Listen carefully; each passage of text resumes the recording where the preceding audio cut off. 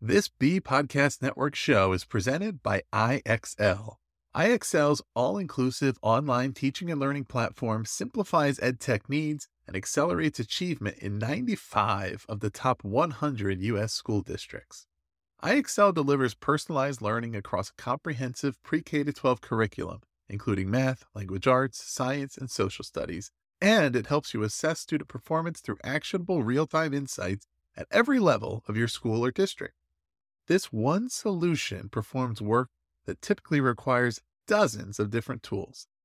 Want to find out why so many leading districts trust IXL? Visit IXL.com/BE. That's IXL.com/BE.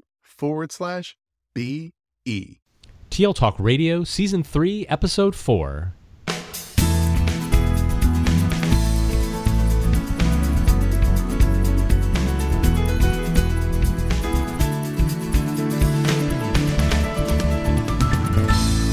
Welcome to Season 3, Episode 4 of TL Talk Radio, a regular podcast with Lynn Funy-Hetton and Randy Ziegenfuss, where our goal is to engage you in learning, motivate you to share your work, and inspire you to lead for the change we need in schools for the digital age. I'm Randy Ziegenfuss.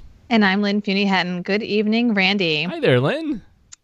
So today we're speaking with an author we just discovered, Erik Francis, author of NASCD book. Now That's a Good Question, How to Promote Cognitive Rigor Through Questioning. Erik is the owner and lead professional education specialist for Maverick Education, LLC, providing professional development, guidance, and support in teaching and learning for cognitive rigor. He works closely with K-12 schools across the nation, developing active and authentic teaching and learning experiences that address the cognitive rigor of college and career-ready standards by challenging and engaging students to demonstrate higher-order thinking and communicate depth of knowledge. Erik has been an educator for more than 20 years, working as a middle and high school English language arts and math teacher, a site administrator, and an education program specialist in the Title I unit of a state education agency. He's also the featured presenter for the Education Development and Support Program offered through the Grand Canyon University. Welcome to the podcast, Erik. Thank you. It's really an honor to be here. Thank you for having me. We're looking forward to the conversation. So to kick it off, can you tell us what's the big question that was behind your writing of the book? Now That's a Good Question. Well, I can tell you what the big question was not. And the big question that was not was, what is a good question? I didn't write this book to intend to identify a bunch of good questions. The big focus was, what does a good question do? And the question really that I want to ask people when they read this book is, how can a good question prompt students not only to think deeply, but also express and share the depth and extent of their learning? The college and career ready standards we've been implementing across the nation, they challenge students not only to demonstrate higher order thinking as categorized by Bloom's revised taxonomy, but also communicate depth of knowledge as designated within the levels of Webb's depth of knowledge model. So what I wanted to do was write a book that identifies 8 different types of questions that will promote cognitive rigor by challenging students not only to demonstrate, but also communicate their learning. And I also wanted to come up with questions that will really engage students in student-centered learning experiences that will not only, these questions will not only set the instructional focus, but also will serve as summative assessments and formative assessments and even authentic assessments for deeper student learning experiences. So if there's a big question that surrounds that book, or that essential question, the essential question is, how do good questions prompt students to think deeply and also expect them to share the depth and extent of their learning? So you talk about 8 different kinds of questions and the purpose to promote rigor and communicate depth of knowledge through Webb's. We want to highlight a few of those questions. So can you highlight maybe 2 of those questions to start with? Well, really the big questions that we ask our students are first the essential questions. And those are the questions that really set the instructional focus and serve as assessments for deeper student learning. That's the question that really should get the learning moving and get the students going and really set the specific focus as to what the students are going to know, understand, and expected to do. The other question I think that are very powerful, what I call the personal questions. And the personal question ask the students, what is it you want to learn about the text or topic that we're reading and reviewing in class? So if the student has a question, that becomes their question, and the expectation comes for them to go out and find the answers to that question and then share with the class in some sort of oral, written, or creative or technical presentation what they found in answering that question that they came up with. I like that idea of personal questions because it really ties in with what we've been talking about within our school district, and that is this idea of learner agency. So how do learners take control of their learning? And one of the ways is obviously to ask those personal kinds of questions. You also mentioned this idea of essential questions. So talk to us a little bit about essential questions. What makes an essential question? Well, it's really interesting because it really depends upon who you read. If you read Grant Wiggins and Jay McTighe, they will say, these are the timeless, most important questions our students can address and respond to. Well, I have to teach linear equations. What does that look like? And then you have Ted Sizer, who actually did come up with the essential question philosophy with his essential schools. And he said is the most important question you can ask in a particular subject area. Again, what does that look like? I have to teach linear equations, or we're reading Charlie and the Chocolate Factory. And if you talk to John Larmer with project-based learning, his essential questions is what you call driving questions. That's that question that engaged students in the project-based learning experience. So what I did in the book, I said there are 4 types of essential questions. And an essential question essentially sets the instructional focus and also serves as the formative, summative, or authentic assessment for a deeper student learning experience. It's that powerful question, that one question that really establishes what is it the students are going to learn by reading and reviewing this text or topic, and how are they going to demonstrate and communicate the depth and extent of their learning. So I identified 4. The first type is what we call a universal question. These are those really grand, broad, existential questions. So questions like, what is life? That would be a universal essential question. And I would ask that question in my class, and I would ask them to give me their perspective about what is life, what is the dictionary definition, what's the religious definition, what's a philosophical, what's a legal definition. Then you get to the overarching essential questions. Those are the questions that will be asked in a subject area at any grade level. We get those questions from the anchor standards, or the standards of math, or standards of practices, or the cross-cutting concepts. So, for example, in science, we can say, how does science explain natural events and phenomena? In English language arts, we can say, how can essential idea or theme of a text be determined, and how does it develop over the course of a text? In history or social studies, we can say, how do cultures and societies establish a lifestyle for people? So again, it's that really broad question that is examined, explored deeply in a subject area. The topical essential question is that big question, that big idea and enduring understanding you're going to address as part of a specific unit. So if I was teaching about cells, I would say, how are cells the basic component of life? If I was teaching English language arts, I would say, if I was teaching the outsiders, I would say, how does the outsiders address the theme of coming of age? If I was teaching history or social studies, I would say, how did the Puritans establish a particular lifestyle for themselves? The driving question is the project-based learning question, or the question that's very personalized. It challenges students to demonstrate and communicate their learning in their own unique way. And these questions always have the word you in it. So I could say, what kind of model can you develop and use to explain how cells are the basic component of life? Or in English language arts, what kind of narrative can you write that is a coming of age story? Or social studies, what kind of informative text can you write that explains the philosophy and ideologies of the Puritan lifestyle? So do you see how that progresses? It goes from a much broader idea and grander idea to a core idea or enduring understanding of a subject area, to really getting down to the topic or the text that you're studying in the unit. And then finally, you learn all this stuff. What can you design and develop and do with these deeper concepts and ideas and processes that you've learned? So really interesting to see those different types of essential questions. And I feel like we could probably do a whole podcast on essential questions based on what you've just shared. So certainly, thank you for sharing those ideas, because that is something that's really important to us in our district. And as our teachers listen to this, I hope that they'll be able to make some connections. And some of the content that you shared are things that our teachers are also teaching. Our kids love The Outsiders novel. So we recently redefined our vision, and with our teachers and our leaders, we're working on realizing our profile of a graduate. And we've identified knowledge, skills, and dispositions that we want our students to have when they leave us. And a good entry point for us has been the 4 C's as skills. And I really made some connections to that in your chapter 4, where you talked about good analytical questions and how those questions can deepen knowledge and thinking. Can you share with us what an analytical question is and how it can be used to promote critical thinking?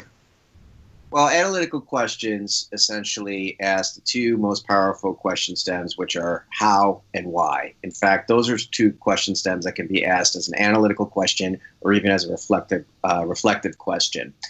What analytical questions do is that they challenge students to think critically and deeply about how they can transfer and use what they're learning in different contexts. It also challenges them to think critically and also deeply about why something is categorized or classified or characterized some way, or to think critically about how does the author express and share their ideas using certain forms of language, or figurative language, or different forms of adjectives. So it really delves into that deeper critical thinking of what is the thinking or what is the conceptual or procedural understanding behind the ideas and information. So if I was teaching math, it's not what is addition, but how can addition be used to address the following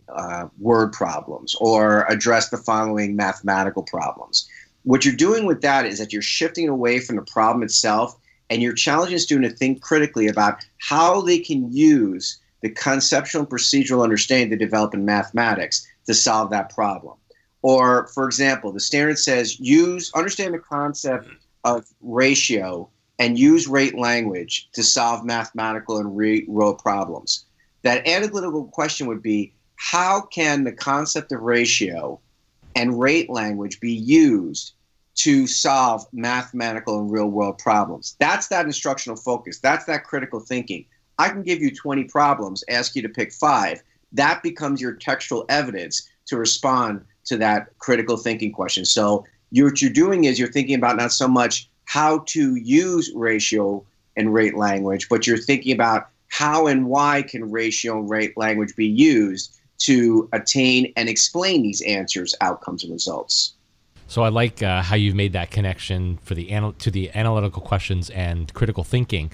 So argumentative questions are kind of, I think, connected to critical thinking as well, because they promote this decision making and problem solving. Can you talk a little bit about argumentative questions?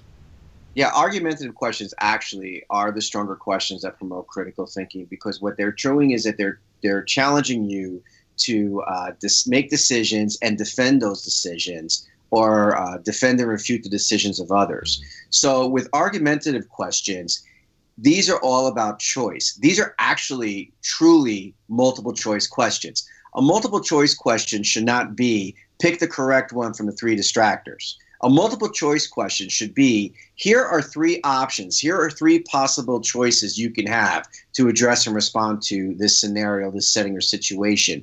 Which one is the most effective or the most appropriate or the most expedient, and why? That's the argument there. You have to defend and explain your answers. You have to use textual evidence and examples to explain your answers. So when I ask argumentative questions, I'm not asking a question like, is the death penalty appropriate? That can be answered with a yes or a no, or I don't know, or even I don't care. Yes or no questions are what I call cognition killers and conversation killers, because you can basically say yes or no and then end it right there. Mm-hmm. What you want to do is you want to basically give the kids choices. So have them think critically. Is the death penalty appropriate, inappropriate, or depends upon the situation? So now what they're doing is they're thinking critically, in the terms of it's not just black and white and it's not just this. They have to think critically about, okay, wait a minute. Is it always this situation? Is there some sort of options that basically would not be this situation? Is it always not this situation? So again, that's the thinking critically, making choices and defending those decisions. Mm-hmm. So I'm making a connection between your yes/no questions and open-closed questions. One of the things that I thought about when I was reading your book is all of the different kinds of questions and types of questions that we've read about over the last 20 years. So I'm connecting that yes/no to open-closed. And I think your idea of reframing the multiple choice questions is really interesting and encourages students to use those higher level thinking skills. Right. You always want to give them, especially with argumentative questions, you always want to give them all sides of the argument, because an argumentative question should be answered with "it depends," and that's what kids should be thinking about. It depends, and they should be able to consider all sides and all options before they make a final decision. Now, they could pick one to say yes, it's appropriate, or they could say yes, it's inappropriate. Or they can even say, well, it really depends upon the situation. Because what you're doing is you're prompting the student to think critically, and you're stimulating their deeper thinking to say, well, wait a minute, maybe this isn't just as black and white as a yes or no, or maybe there are shades of gray. That's what good argumentative questions do. They're not meant to be answered correctly. They're meant to be defended, explained, justified, supported, or even refuted. So that's where that critical thinking comes in. Really think about what is that question asking you, and really is the answer as black and white as you might think it is. So we've talked about critical thinking. Another one of the 4 C's that many of our teachers are exploring this year is creativity. And making the connection between a type of question and creativity was really interesting to see in your book. So can you talk to us a little bit about hypothetical questions and how they can be used to pique curiosity and creativity? Well, what if is one of the most powerful question stems we can ask. In fact, if you look at the advertising and marketing industry, they're really big on pushing the whole what if, because it really gets you curious and basically stimulates your deeper thinking and even deepens your knowledge, understanding, awareness about, okay, what is this? What is the possibility of this happening? So think about how exciting our classes could be if we always pose the question, what if? Let's say I'm teaching American history, and I'm teaching about how the United States of America was governed after the American Revolution. I ask this: what if the United States were still governed under the Articles of Confederation? Let's say I'm teaching science, and I'm teaching about natural hazards, and I said, what if an earthquake hit our current location? What would happen? What could happen?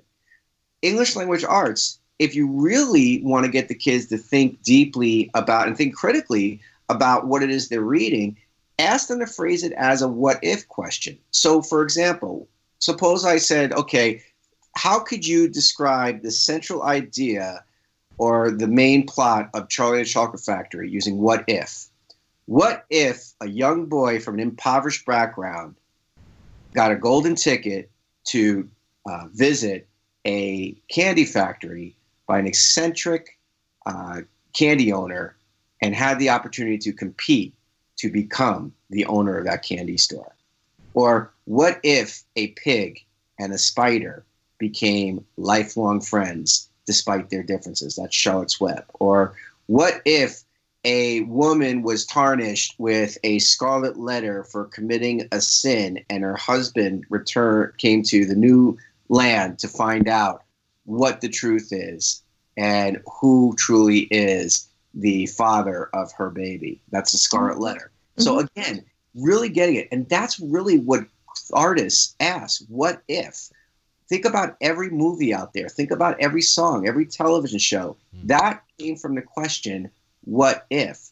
And in fact, when I taught, instead of just giving direct lectures like I am right now, I would say, well, what if I told you? And what would happen is that when I say, what if I told you, what that's doing is it's not only prompting your thinking, but it's also inviting the students into the conversation. So I taught a whole lesson once about Teddy Roosevelt. And I said, why did Teddy Roosevelt start the U.S. Department of Forestry?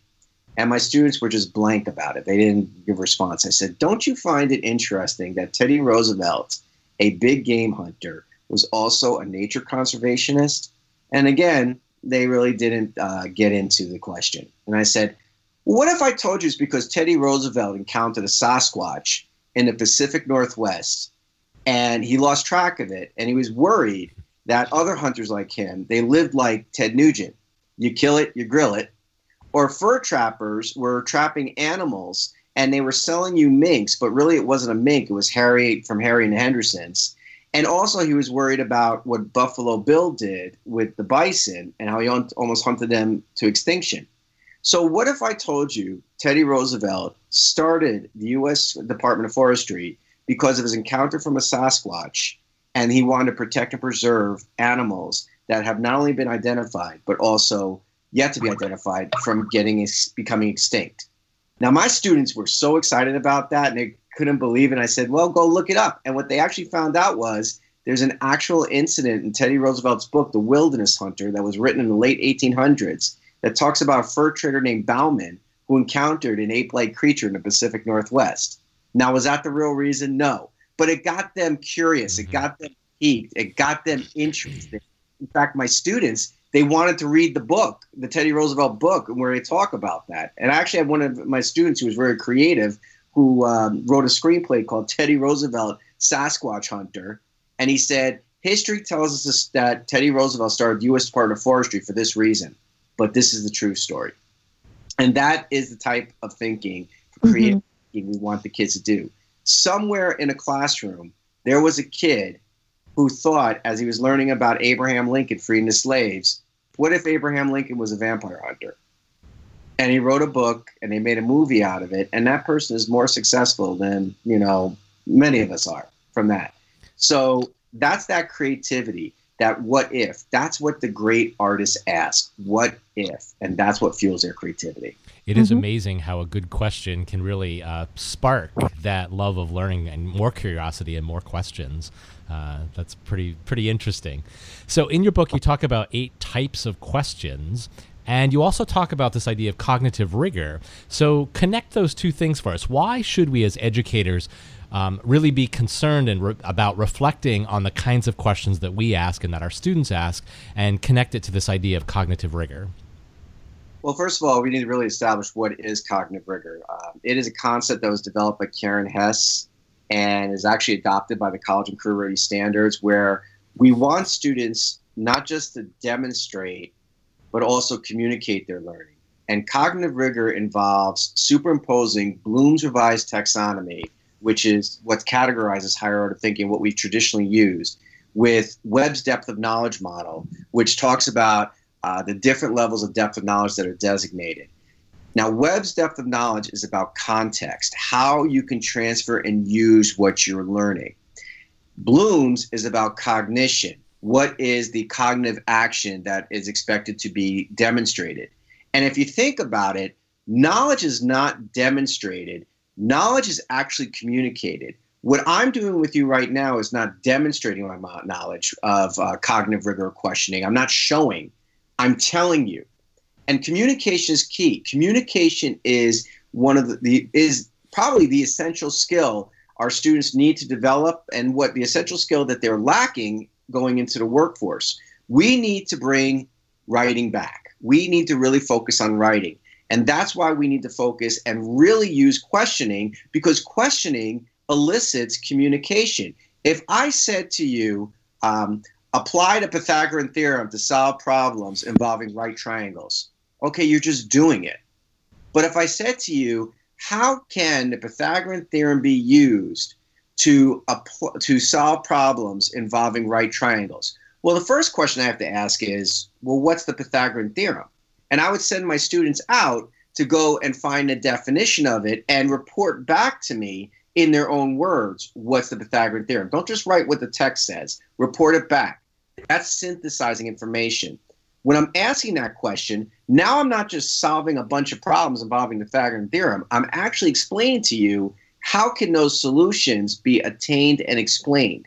So the reason why we really need to focus on our questions is because we need to teach our students to demonstrate and communicate their responses. It's not about what is the answer anymore, but rather how and why can that answer be attained and explained? How and why is that answer accurate or inaccurate? And most importantly, what else can you do with what you've learned to solve other problems and answer other questions? So that's why it's really important that we focus on teaching and learning through questioning. All the answers that are correct and incorrect, they're out there. Knowledge is free. It's a commodity. You can Google every math problem you give these kids. You can Google every factual question you ask. What we need to teach kids to do is how to synthesize the information they're finding, putting it in their own words, get them to think critically about it, think creatively about how to express and share it. That's why we need to ask questions. And also, we ask questions because that's what engages the students. That's what will get the students to want to learn. That's what will get the students to want to get involved in the learning. If I just say, do this, then they just do it or they don't do it. If I say, how and why can this be done? Now I'm engaging that student not just to demonstrate, but also communicate what they've learned. Yeah, so thank you for clarifying that for us and for our listeners, because that's a really important point and great to connect back to another one of the 4 C's. So you conclude your book by giving teachers 6 ways to encourage students to address and respond to those questions. And we've talked about a lot of the questions, and you've laid the foundation for us in terms of why this is important. Can you highlight a couple of the strategies for us? Well, the biggest thing is that students need to communicate their responses. They should not just be able to give answers. They're supposed to respond. Saying 2 + 2 = 4 is an answer. Explaining why 2 + 2 = 4 is a response. You're addressing it much, much deeper. The 4 areas I say that we should evaluate students when it comes to responses is first on accuracy. Is it correct or incorrect? Is it precise or inaccurate? The other is acceptability. Did they produce the type of answer that goes deeper into it, or did they just give a blanket statement, or did they just show that they didn't care about how to respond to the answer? The other is appropriateness. Are they using appropriate language? Are they using appropriate terminology? Are they speaking clearly? And finally, it's authenticity. Are they just regurgitating the information they get from the text, or are they really synthesizing and expressing it in their own unique way? That's the biggest thing we really need to have these kids do. We need to have kids to learn to demonstrate and communicate. Our kids are not communicating clearly. They can't express themselves clearly. They can't synthesize information clearly. We need to use questions to really get back to teaching them not only how to do something, but also explain how and why can things get done. Turn the student into a teacher. Turn the student into the person who can show and tell others what they've learned and what unique things they can do with what they've learned. Well, this has been a really interesting conversation, and one that I know our teachers will find really valuable, and I know that a lot of our listeners will find it really valuable as well, because you sort of put a different take on this idea of questioning that really adds value, I think, to the conversations that we've been having. So to wrap up the conversation here, what's next for Erik, and what are you working on now? Well, right now it's just really getting out there, promoting my book, doing professional development with teachers and with districts. I really am looking forward to the opportunity. I've had some great opportunities to work with different districts and teachers to work with their instructional staff on how to develop these questions and how to deliver them. I'm going to be presenting at a number of conferences over the next couple of months. I'm going to be presenting at my Publishers Conference, ASCD, and Power 17. I'm going to be presenting at a few conferences in California, the CTA Go Conference, the California Association for Gifted Conference. I'm going to be going to Arkansas for their Gifted Conference, and Florida for the Association of Teacher Educators in Orlando, and the Florida Association of Teacher Educators in Tampa. But really focusing on my book and really trying to get out there and spread the word about asking good questions, but most importantly, bringing some clarity about what exactly is depth of knowledge. So thank you so much for joining us, Erik. We've enjoyed talking with you about using questions to promote cognitive rigor and connecting that to our work in our district in the 4Cs, and many resources available to our readers. We linked in the show notes directly to Erik's book. You can also check out Erik's website at Maverick Education. There is a podcast there for you to take a look at. And if you decide to read the book with a group of colleagues, ASCD has a study guide linked directly to the site. And don't forget to follow Erik on Twitter and find out what he's up to next. Thanks again, Erik. This has been a really interesting conversation. I very much enjoyed it. Thank you for having me, and I really appreciate you guys taking the time and interest to talk to me and allowing me to spread the message out there. Our pleasure. Our pleasure. Each episode, we leave you with a question to think about with the idea of provoking conversation. This episode's question: what can you do tomorrow to upgrade your questioning strategies that promote cognitive rigor?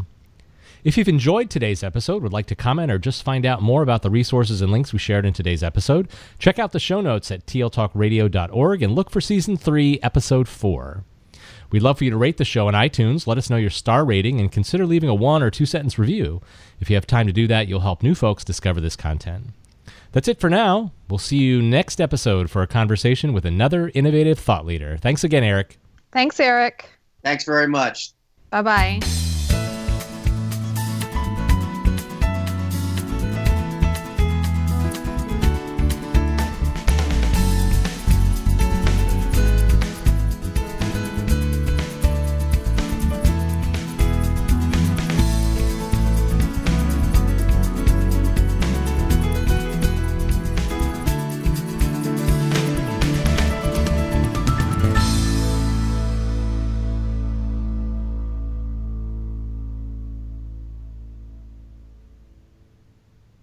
Do you want to simplify your school's technology, save teachers time, and improve students' performance on state assessments?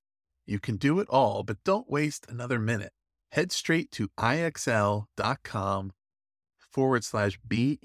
to learn how IXL's research-proven teaching and learning platform can help you achieve all of these goals. That's ixl.com/BE.